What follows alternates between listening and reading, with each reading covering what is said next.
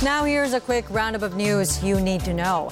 The Philippine Health Department assures Filipinos of an improved surveillance system after reporting the country's first case of the monkeypox virus. The number of deaths from the Luzon quake rises to 6. A Pulse Asia survey shows a large number of Filipinos trust the United States but not China. And the U.S. economy contracts for the second straight quarter.